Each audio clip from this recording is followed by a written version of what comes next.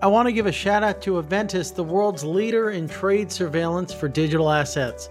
Trusted by Coinbase, Gemini, OSL, and many others, Aventis is also helping scores of other firms enter the crypto market. For digital asset trade surveillance, think Aventis. I'd like to also thank Kraken. With Kraken, you can instantly buy and sell over 50 of the most popular cryptocurrencies or earn additional rewards through their industry-leading staking service. Payouts are twice a week and you can earn up to 20% each year. Visit kraken.com/scoop to learn more. Exodus is one of the most loved crypto apps due to its sleek design and easy-to-use exchange feature. Secure and manage over 130 cryptocurrencies from your computer or phone. No account registration is required. Download Exodus at exodus.com and you're ready to go.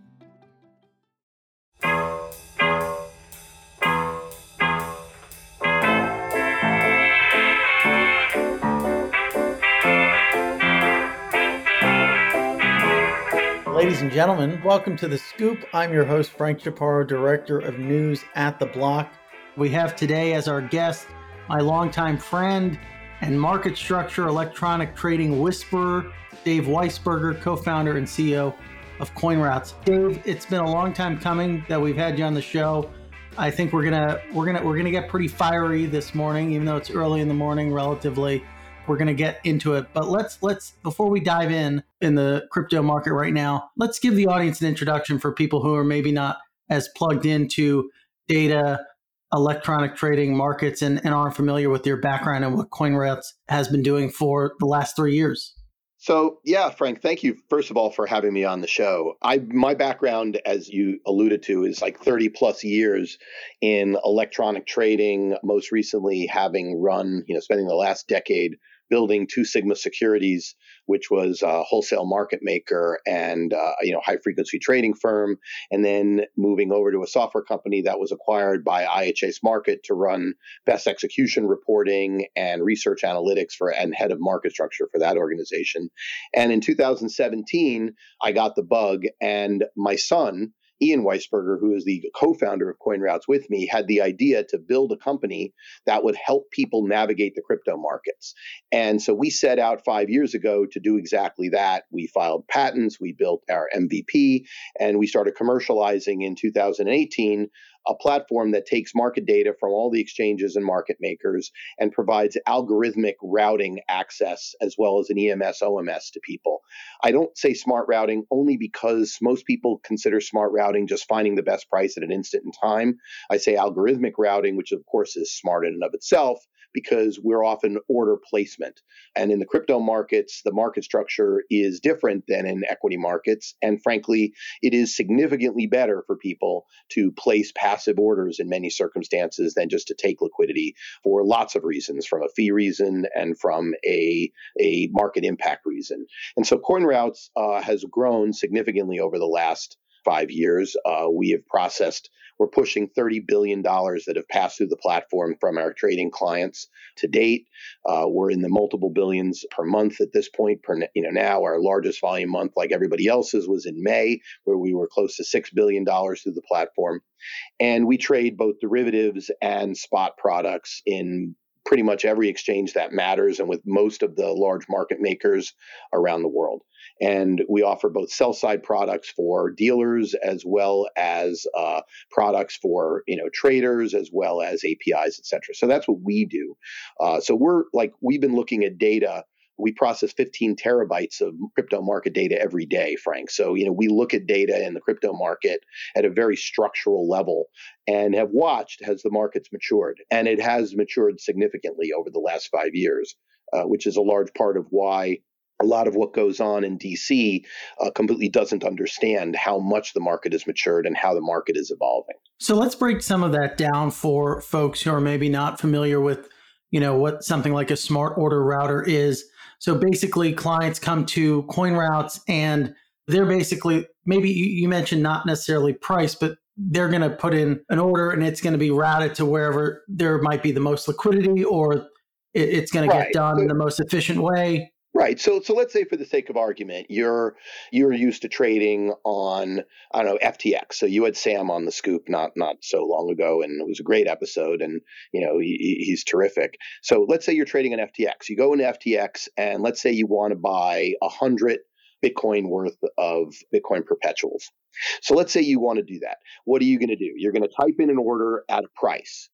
And if it's a price that's higher than the current offer, it's either going to buy the whole thing or it's going to post at that price and leave it. And then if you want to change it, if the market moves, you got to type in another price, et cetera, et cetera. And you're constantly putting in individual orders. In CoinRoutes, you could say, I want to buy 100 Bitcoin worth of perpetuals and just do it in line with the market. And we can give you a lot of different parameters, but let's just say I just want to do that. You hit the button.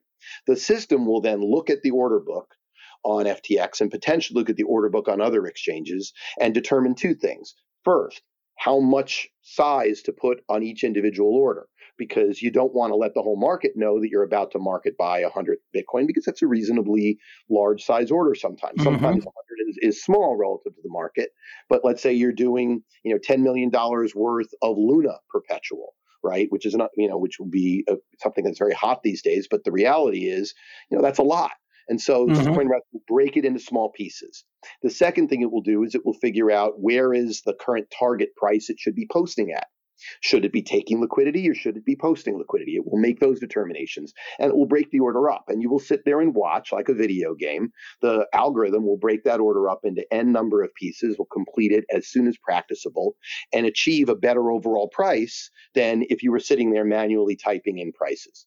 And we can do other things. So you can stretch it out over time, et cetera. So it's a significant labor savings and a significant monetary savings than trading directly by typing on an exchange. And this is true in other examples where you may, let's say you're a trader and you have accounts on Coinbase, Kraken, Bitstamp, and you don't care where you're buying or selling.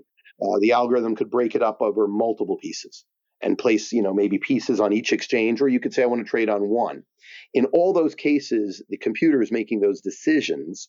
You've decided roughly what price, what time, and what parameters you want. But that ease of operation and that monetary savings can be very significant for trading firms. And that's why people use us. What's been interesting to me in terms of reporting on this market over the last 4 years has been seeing firms like CoinRoutes, which have their parallels in the traditional markets, kind of coming into their sort of true self, their full maturation. And when you look back, you can see how different the market is from the service providers that exist, whether it's folks doing Prime, the degree to which even the more scrappy OTC desks developed what they look like today.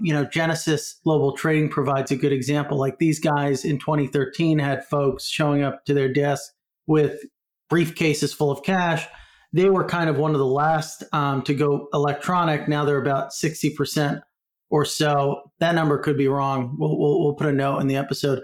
But they're increasingly more electronic. And so, CoinRoutes is an example. Genesis is an example. You have more custodians. And so clearly to us, we've been paying attention and we can see that even Genesis is like quarterly reports. They look like they were done in Microsoft Paint in 2016. Now they're actually pretty cool and look really nice. And I'm sure you guys would have your own examples of how you've matured. But I want to go back to your thoughts on Washington, because I know you go down there a lot. Do they still just view this as a bunch of basement dwellers hitting the keyboard to get on BitMEX? Is that the market in their view versus this maturation of firms like CoinRoutes, Genesis, the list goes on? I think it's a great question. And I think Washington is not monolithic anymore. And we learned this past weekend, which, while incredibly disappointing, the absolute stupidity that an 85-year-old retiring senator wanting a defense amendment could torpedo better language in a bill that is very, very relevant was disappointing. But what was incredibly promising was to actually hear well-articulated views on the maturation and nature of the importance of crypto and digital assets from people like Pat Toomey, Ted Cruz, not to mention, of course, Cynthia Lummis, bipartisan leadership from Ron Wyden. There are definitely positive signs in the Senate that there are legislators who do understand how important crypto is. But at the same time, you see absolutely moronic statements, completely ignorant statements from people like Elizabeth Warren, who act just like, as you said, that crypto is all for illicit use, which has been thoroughly debunked, whether by chain analysis reports or Elliptic, et cetera, or the FBI themselves, who will tell you that, and I've heard it from senior people at the FBI, that they would prefer criminals to use Bitcoin than to use cash, debit cards, etc. So it's fascinating, the dichotomy. And one wonders that someone as smart as Senator Warren, is it ignorance and stupidity, or is it calculated narrative building where there's an interest that we're not actually seeing? Because it's really hard for anybody to look at the modern digital asset space. If anyone spends 10 minutes with me and I show them the data showing CoinRoute's technology, they would not be able to make those statements. I've had conversations. What data would you show them, like, that could convince those who disagree? The first thing I would show anybody is something we call real price, which we are distributing jointly with the CBOE. Real price, I can show you at every instant in time that what the price to buy a 5 Bitcoin, for example, we could do other numbers, but 5 Bitcoin with fees, if I was a retail investor or if I was an institutional investor, what would I pay at every single tick to buy 5 Bitcoin or to sell 5, or to buy 1,000 Bitcoin or sell 1,000 Bitcoin, and what the midpoint price is? That level of price discovery and transparency, which we already have live with many clients around the world, doesn't exist in any commodity, and frankly is more transparent than most equities once you get outside the S&P 500 in terms of where the real liquidity is. That level of transparency is very important from executable prices. Now, when you look at to me, that's very important. The other piece of data that's obvious that you don't need us to show you is the fact that volatility in individual equities can go dramatically larger than volatility in crypto. I mean, people didn't blink at Robinhood having an 80% move in a day. So if you're going to tell me that equity regulation somehow makes volatility less problematic than crypto, I'm going to laugh at you, because that would literally be dumb. We saw Robinhood move 80% with multiple trading halts causing frustration and bad risk management and causing losses to people because they couldn't access the market. Whereas in crypto, on the worst days, the market never stops. And so a 24/7 market, yes, there are flash events on exchanges, and exchanges are trying very hard to mitigate those. Companies like CoinRoutes, we actually mitigate them for our clients by knowing where, unless there's a flash event on every exchange simultaneously, which as far as I can tell has never actually happened, you can mitigate those events. Those sorts of comparisons of the volatility data and the bid offer data, the depth of market, the transparency data is actually quite comparable between crypto and equities, for example. So when people say it's all shadowy in basements and the market doesn't really exist for it, it's just wrong. And it's that level of education. I showed this technology to an outgoing commissioner, before the pandemic, and he was like, "Wow, you need to show this to people in DC so they could see it." I went down and showed it to the staff of Trading and Markets when Brett Redfern was still running it, once again pre-pandemic, and they were like, "Yeah, this makes sense. We understand it." It's that level of education, however, that needs to take place, because frankly, there is no way one could look at the market for Bitcoin and Ethereum and not conclude that it's more transparent, less manipulatable than the market for gold, platinum, palladium, and other things, which all have approved ETFs and are all considered to be reasonable, assets by investment consultants, for example. I guess there's still that one issue, though, of offshore exchanges dominating liquidity and the lack of surveillance over those venues. That is, in a 24/7 global market, that is an unavoidable fact. It is also an unavoidable fact that offshore liquidity and offshore trading in commodities is also happening. And whether or not, so the Hunt brothers happened in the early 80s in the United States. No one knows, but there's all sorts of conspiracy theories on gold and palladium markets. So they have been moved from outside the United States. The fact of the matter is that is true. We also allow ETFs on foreign equity exchanges, which have less exchanges. We've had a lot of interesting conversations about our Chinese equities trading correctly and what's going on there. right? China listed ADRs. Yeah, that's a really interesting point. There's been like a wave of delisting on a lot of these Chinese companies, but at least they had their time in the sun. Let's at least get like a Bitcoin ETF, and this could be an argument. And if it doesn't work out, if retail folks get burned, then delist it, but at least give them a chance.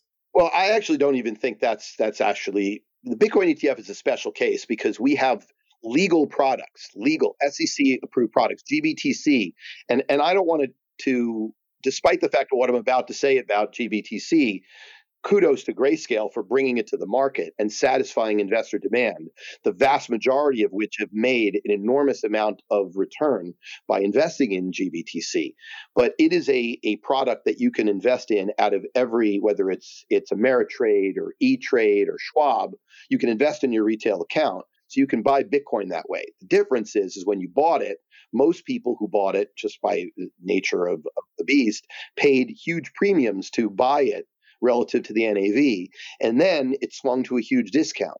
And so that lack of tracking of NAV compared to a Bitcoin ETF is undeniably harming investors who didn't really understand that could occur. I forget if it was you who made this joke or maybe it was Eric Balchunas at Bloomberg, but I wonder if it's Grayscale pumping tens of millions of dollars into DC to lobby against an ETF, because that's been a huge boon for them. From what I can tell, at least what Barry says publicly, I think it's very, very clear that they think a DTF is going to get approved, and they think that, and they'll transition themselves towards one.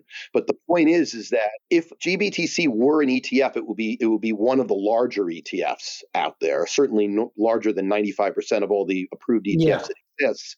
And it does trade with wildly swinging premiums or discounts, and that is harming investors.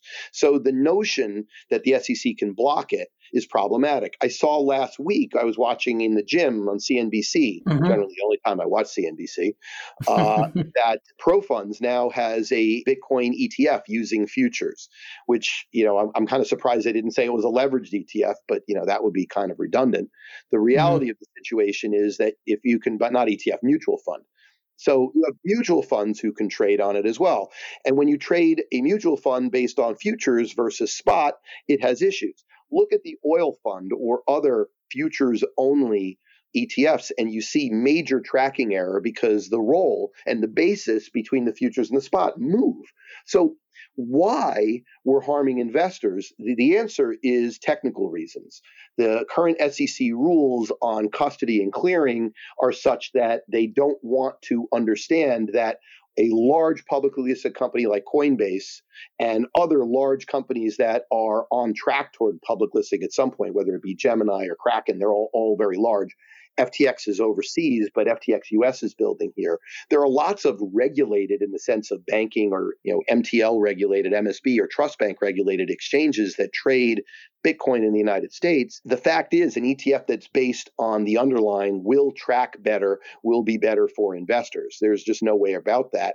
But yet the SEC insists that an ETF can only be based on a regulated underlying, which is fascinating because you have GLD. And last I checked, there's no regulated underlying for gold physical. Well, this regulatory stagnation, if you want to call it that, is not just impacting retail folks who have to get access through the market vis-a-vis Grayscale, which has its premiums or its discounts, but also impacting institutions. I remember going back to 2018, talking to firms like Goldman when they first launched that first iteration of the trading desk and asked them, well, when are you actually going to be able to custody spot and trade spot?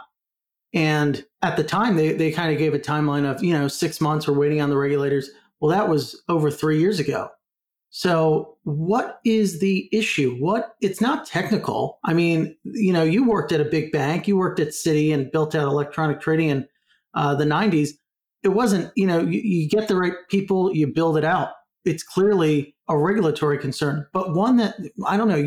They're probably more open to you, these various banks, when you talk to them.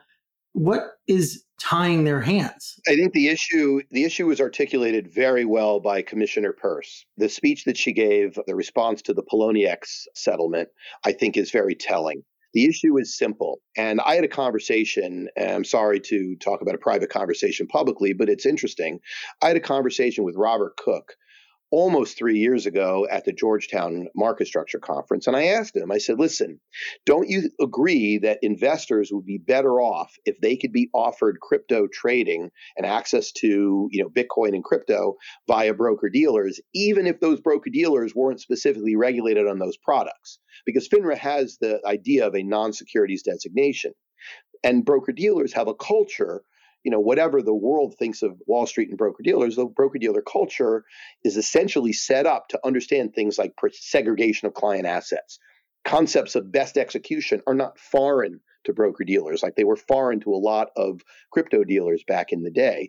Understanding, disclosure of, fee schedules, things like that you would normally think are just normal for broker dealers would be good. And he said, yes, it would be better if broker dealers could offer that. And I said, but then please explain to me why your examiners and your firm, FINRA is a firm after all, nonprofit it might be, but your firm effectively has frozen broker dealers from getting that designation. I can tell you it's still the case. I talked with 2 different traditional broker dealers that are trying to offer crypto in the past week, and both have said, yeah, we still can't, quote, touch crypto spot. And what they mean by that is if they set up an account at, let's say they wanted to set up an account with Coinbase Pro, with Gemini, and with, Kraken, and then offer clients the ability to trade, and they set up a custodian, relationship with one of the large custodians, whether that be Fidelity or Anchorage or Coinbase or Gemini. And they said, listen, could we just segregate customer funds? We'll set up sub accounts, we'll take the risk, we'll deal with it, we'll let our balance sheet backstop the insurance that these firms provide. And the answer from FINRA is, well, no. And the fact that it's no is moronic. This is not a world that's small anymore. We have one of the largest IPOs of the year was Coinbase. We have so much money getting invested in the equity in crypto infrastructure and crypto companies, my own company included. So I'm well aware of what's going on. You saw Falcon X yesterday announced that they're valued at $3 billion for providing a dealer that will compete. And their valuation is probably higher because Morgan Stanley and Goldman Sachs can't currently compete with their attempt to build out a prime broker before they're allowed to. How is it good for investors that companies who have large balance sheets are not allowed to touch physical crypto? It's beyond me. And the answer is because there are people in DC who effectively are picking winners or losers.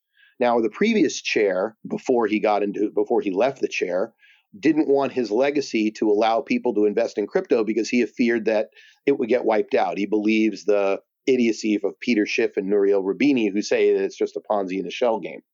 The reality is Bitcoin may or may not achieve what those of us believe it will achieve, which is digital gold status and beyond. But to say that digital assets are going to disappear and become worthless, I think at this point strains credulity. Why they're picking winners and losers is beyond me. It's crazy. I mean, at this point, I think hopefully they begin to realize that it's not just a few assets, right? We've hit escape velocity to an extent where even if Bitcoin, ends up like how gold has traded over the last few years. I think it's down 3% over the last 5 years or something. There are all of these other things happening in the ecosystem. I think Solana and Pyth is one great example. I mean, it's brought in to the crypto market. A lot of these guys kind of hopped on the Solana Pyth bandwagon before they even looked at Bitcoin, which I think is really interesting and speaks to the degree to which the market has become more dynamic, right? And it's not blockchain, not Bitcoin. It's maybe Bitcoin at some point, it's interesting, but this literal other public blockchain, which I think is pretty cool. Yeah, I think that, look, I often look at some of the tribalism inside crypto as annoying because there are multiple use cases for digital assets and digital asset-based technologies that will change the way financial markets operate over the next 20 years. I mean, I found myself listening to you and Sam, for example, where you're talking about revolutionizing the way that people trade in many, many ways, and also revolutionizing the vertical integration of finance. That goes well beyond just Bitcoin as a store of value, which relates to its principles of money. It relates to DeFi, where you have cabals today in multiple financial products, which are very, very hard to get into, that are under the subject of multiple class action lawsuits for blocking, competition in multiple products, whether that be securities lending or interest rate swaps. And you have a technology that has the ability to potentially to democratize many of these things. Now, what does that actually mean? It means less economic rent to centralized entities. It means helping people get access to financial products. There are many, many use cases in digital assets that are going to be enabled.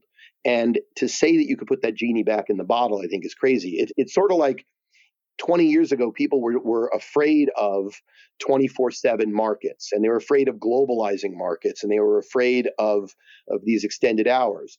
The rules for securities are really not friendly to extended hours. But here we have a digital market which does trade 24/7. And it has its own challenges, no doubt. But to say that that's a bad thing in an increasingly global world makes no sense to me. I want to give another shout out to Aventis. Aventis is the world's leading platform for digital asset trade surveillance, market risk, and transaction monitoring, with some of the largest crypto exchanges and institutions in the world using Aventis to drive efficiencies in their regulatory operations and mitigate the risks of fines and reputational damage. Visit AventisSystems.com today to find out why 80% of the firms who take a custom demo become clients. Shine a light on your trading today with Aventis. For the last 10 years, Kraken has been known as one of the best platforms for trading crypto online. Now with the new Kraken app, it's easier than ever to buy and sell over 60 of the most popular cryptocurrencies on the go 24/7. Simply download the Kraken app, connect your bank account, and start investing for as little as $10. Just a minute is all it takes to get started. I also want to give a special thanks to Exodus. Exodus is one of the most loved crypto apps due to its sleek design and easy-to-use exchange feature. Secure and manage over 130 cryptocurrencies from your computer or phone, and interactive charts let you view the price history of a specific asset and your portfolio's performance over time. Sync your wallet across multiple devices to access your funds from anywhere. Maybe the best part is Exodus is integrated with the Trezor hardware wallet, making advanced security easy for everyone. Download Exodus at exodus.com today. I was listening to a podcast with Steve Cohen and some interview. I don't remember the guy's name, but they got onto the topic of crypto, and he seems really interested in DeFi and said something to the effect of a lot of what's happening there pertains to what we do at Point 72. If you kind of think about if you were at Two Sigma, but now with this backdrop of DeFi, how do you think you would have been building their market infrastructure differently? What does that look like? What do you sort of, because I think it's an interesting question, because I think a lot of these hedge funds are thinking about this right now. Well, you have to separate two pieces, Frank. There's the what's the current opportunity and what's the future opportunity. And they're both very, very important. So the current opportunity is let's invest in assets that are going to go up. It's that simple, and there's no issue with that, right? So get involved in the infrastructure that's doing it, and they care about that. And the potential for returns in the digital asset space that support and are the winners in DeFi is enormous. So that's one. A second thing on the short term is, do I want to market make? Because the spreads I can make market making as an AMM, if I do it right, can be large. And so there are people who are doing that. But let's talk about the future and why the future matters. And if you are taking at this from a look of my past employer, Two Sigma, or from Point 72, what did they pay in fees and what did they pay to trade, to borrow securities, to do repos, to do interest rate swaps, to do prime brokerage, and what are the costs involved in a world where there's very little true competition, where assets and swaps aren't fungible across platforms? And the answer is it's significant. The frictional costs of doing a large part of what they do are high. And it is something that it's amusing, but the way stock loan, and I'll pick on that one, for example, hasn't really changed very much in 30 years. It's still basically run by the same firms who have access to the same amount of securities. And the way you find out what does it cost to borrow a security that's, quote, a special or hard to borrow name is generally you're making a phone call. And it's generally controlled by people who are trying to understand how that works. Now, fast forward to a world where you have DeFi applications for securities lending. And securities are now digital and can trade 24/7 against whatever currency on multiple exchanges.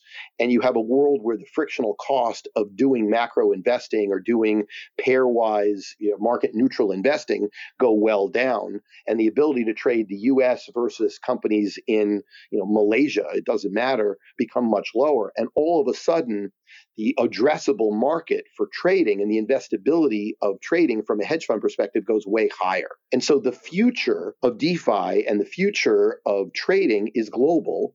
And why is it that companies that are, maybe multinational companies that are headquartered in Asia versus headquartered in the United States, you have vastly different abilities to short and long those and get those exposures, whereas a digital world, you can easily see that becoming much more seamless. And so the hedge funds like Point72 look at this and say, okay, I know that the world becomes more investable if these technologies succeed. And so when you see people like FTX innovating and creating exposure outside of the United States to a variety of products, whether it was putting up lumber futures or, presidential election futures or futures on Tesla. The reality of the situation is that you can figure out a way for those sorts of innovative financial products to become compliant, but those are easier for people to understand. What's harder for people to understand is the plumbing, the settlement costs, and the financing costs of doing certain esoteric strategies will ultimately go down dramatically as DeFi finds its sea legs and mature. We're nowhere near that point yet, but the application of that technology is going to be profound as it grows. Have you been surprised at who some of the winners and losers have been? That's one thing I've been kind of thinking about over the past few weeks. If you think about the old world coming in, right? Bakkt, ErisX, even to a degree, although Fidelity's business is heating up, there's still Bitcoin only. These aren't, and to be fair, Bakkt raised a massive Series B, but the real winners have been firms like FTX, which were more discounted in 2019. Well, I wish I could say I was surprised. I had a conversation with Commissioner Roisman at a NOIP event in public right before the pandemic. And I basically said to him point blank that it's sad that firms that are domiciled and regulated out of the United States are at such a massive disadvantage in the growing digital asset world, to the point where, as a startup, we had to make a choice to become software only. So CoinRoutes is software only for a very specific reason. We don't want to deal with the regulatory issues in the United States, and we saw that. And as a result, we've become profitable, and we're in the process of a Series B right now, where we've signed our lead, and we'll announce the full amount when it's all done. But we're in the 15 to 20 million range for a company that has an ARR right now that look, we're relatively inexpensive as a profitable and growing company. The fact is we had to make that choice and eschew the notion of being a broker and not create proprietary trading and not touch customer funds in any way, because that was the only way we, living in the United States, could do so without becoming a target of regulators. So FTX, being domiciled overseas, didn't have that problem. Alameda didn't have that problem. They were able to trade and make a lot of money trading when the days of money basically falling out of the sky. I think I talked to you about this in 2017, how much money you could make at that point by just pure arbitrage, riskless arbitrage. And Sam talked about it with you as well. And that seeded their ability. Now, to his credit, an enormous credit, he saw that the future was going to be to leverage his regulatory advantages versus U.S. companies and start building really good technology that traders around the world would want to access. But we are already in the United States falling behind. I mean, Tom Chippis and Matt Trudeau at ErisX I've talked to for years, they are regulatory compliant Sure, but they're less attractive because they had to offer futures with no margin, like zero margin. I'm Hmm. not talking about the need to go 100x and Sam just dropped to 20x, but being able to offer what institutions want, which in the world of Bitcoin on a risk adjusted basis is generally between 3 and 5x margin. The fact is, not being able to offer that made them non-competitive, and that was problematic.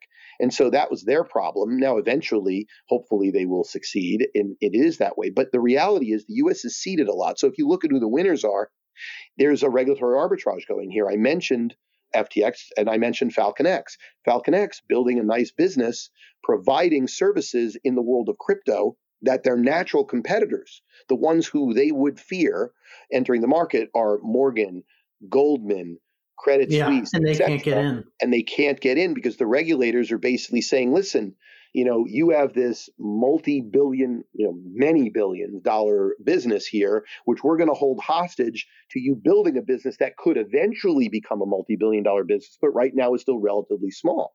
And let's not kid ourselves. The market cap of crypto is a fraction of the market cap of the other assets that these companies trade. And so they can't they can't enter. But that's why the valuation of Coinbase is so high relative to other publicly traded firms. That's probably why the market cap of Galaxy will be so high in the US. They're already in Canada, and Falcon X, where their private market cap is so high. It's because of an artificial barrier to entry. Now, that being said, I do want to be clear. It is not at all clear that traditional firms will just go waltz in and dominate this business. There's a lot of wood to chop for that to happen. They have balance sheet and they have expertise in certain areas, but there are many differences between crypto and the other markets. And a lot of the technology, a lot of the expertise, they don't have. So it's not at all clear that Falcon couldn't win, or that Galaxy couldn't win, or that Coinbase couldn't win anyway. But the fact that that there's no ability to compete is problematic. It gives them a leg up. One thing that I always enjoy about our conversations, you're an ardent defender of crypto, but you don't sort of drink too much of the Kool-Aid that you can't identify some of the issues that exist within the market structure and that exist across different trading venues. It's certainly gotten a lot better. And I think, to your point, some of the issues we've seen in US stocks has illuminated how crypto isn't necessarily the stepchild, so to speak, of markets. Equities have their own problems. Brokers in equities have their own problems and their own controversies, right? We've seen Robinhood pay quite a number of fines this year, not to pick on them specifically. But even with all that said, what are some of the top of mind issues that you think some of these venues still face? And what are your clients sort of talking about? Obviously, you kind of sit between investors and the exchanges. I remember in 2017 that one of the gripes was that all of their APIs were set up differently and they were constantly changing them. Maybe that's resolved, but what other issues still exist? No, not resolved. Look, at the end of the day, Reg SCI was a bazooka hunting a problem that a sniper's rifle could have hunted in the equity world. There's undeniably it's overbroad and hard to comply with, and I'm not suggesting that for crypto, but the need for an SRO, or not an SRO, basically an SRO, the need for a crypto industry-backed, regulator that is from the crypto industry, not from the outside, is still large. If you had I participated in a code of conduct, exercise with a group called Global Digital Finance, last year, and people like Solidus Labs are leading that effort or trying to. There are other groups that are trying to lead it. There are issues. Exchanges routinely make changes without necessarily doing proper disclosures. It's gotten much, much better, but it happens. It's happened in the last week that an exchange made a change that wasn't backward compatible. Exchanges make software changes on schedules that you don't know they're doing it if they think that it won't impact you, but then they have outages where there are issues. On May 19th, we had 7 different exchanges go down for an hour or more during that day of high volatility.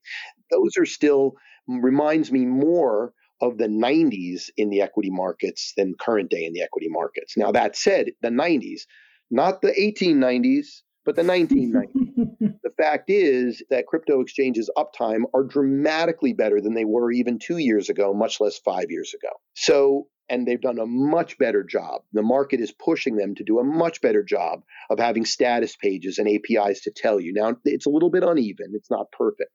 So it's improving. It's getting much and much better. But yes, if there were an industry regulator and there was a place for people to get together, it would be better.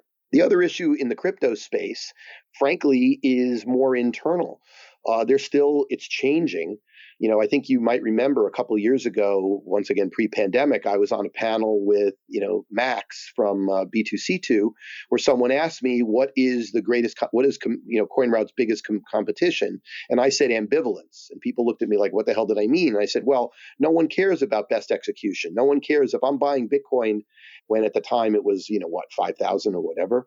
If I'm buying Bitcoin at 5,000 and I think it's going to go to 5 million, do I really care if I pay 5,100 versus 5,000?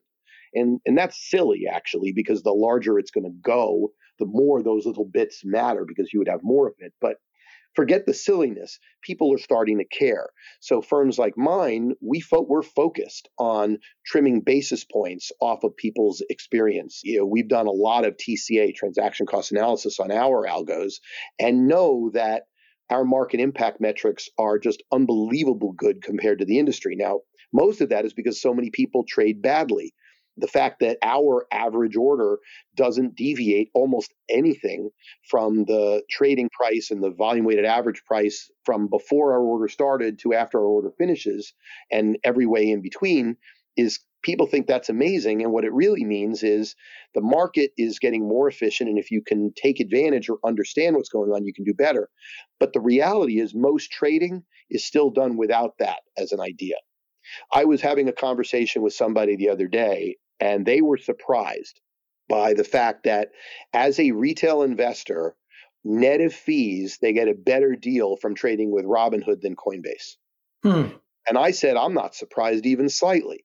And they say, how could you not be surprised by that? I've seen you criticize Robinhood to me. My answer is maybe, but Robinhood, they take whatever they're taking in payment for order flow from whatever market maker they have disclosed. And I think you know who it is, but I'm not going to disclose because I don't know if it's public. But the market makers are still providing pricing that's pretty close to the market, whereas an uninformed person who trades on Coinbase, not Pro, but Coinbase still pays 1.5% commission, and that's public knowledge. Well, you can trade well inside that. Our clients who have exchange accounts on smaller exchanges trade literal fractions of what a retail client will pay just in fees. And so the fact that it's so uneven means that, yes, people can make money in the crypto space, and retail in general, because of the volatility and the fact that it's gone up so much, has made money, so they don't care. But that is changing. More and more institutions, more and more hedge funds, more and more end investors are caring about the quality of how they trade and about the costs involved in slippage, when they move from one asset to another. And that is a big change. And that is one that is, people are voting with their feet. And as a result, expect the market to continue to improve more and more and more. And that's why you see services and valuations like you see on Falcon X, because they're basically just providing that to more clients. And that's why you see the same thing with my company. It's really that pursuit of best price. And then the last thing that is an issue in the crypto market is still more and more disclosures, what the real risks are. People are really excited about DeFi, and rightly so. But the fact of the matter is you have protocols out there which have significant vulnerabilities. And I'm much less worried about the hacks, although I think that is obviously a major issue. I'm talking about things like Titan with the ultimate rug pool that you saw, where AMMs, because the way they're done, if someone is large enough to outsize the entire market, can create a very bad situation for the way that those operate. Generally, they work really well, if expensive, but the fact that you can outsize the market is problematic.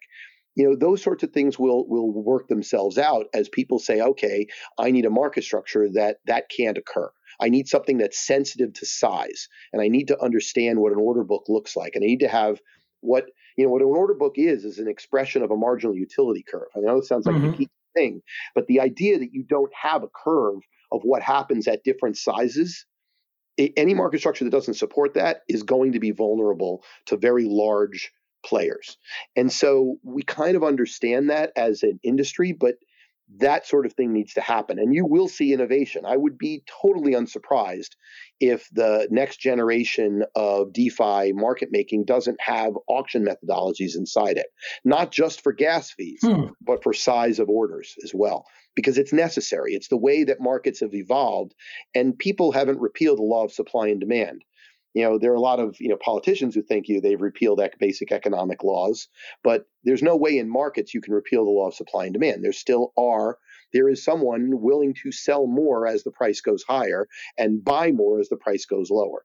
Any market structure that doesn't recognize that is going to be somewhat problematic one way or another. And so you'll see that evolution. That will happen. Excelsior. We probably should at some point have like some type of panel where we juxtapose, because a lot of the time we're talking about like centralized market structure in crypto versus centralized equity market structure in crypto. But at some point, I'll have to talk with the team to figure out like a panel or podcast where we kind of juxtapose traditional market structure with DeFi and look at where maybe DeFi is kind of going in the wrong direction and how they can borrow from one another.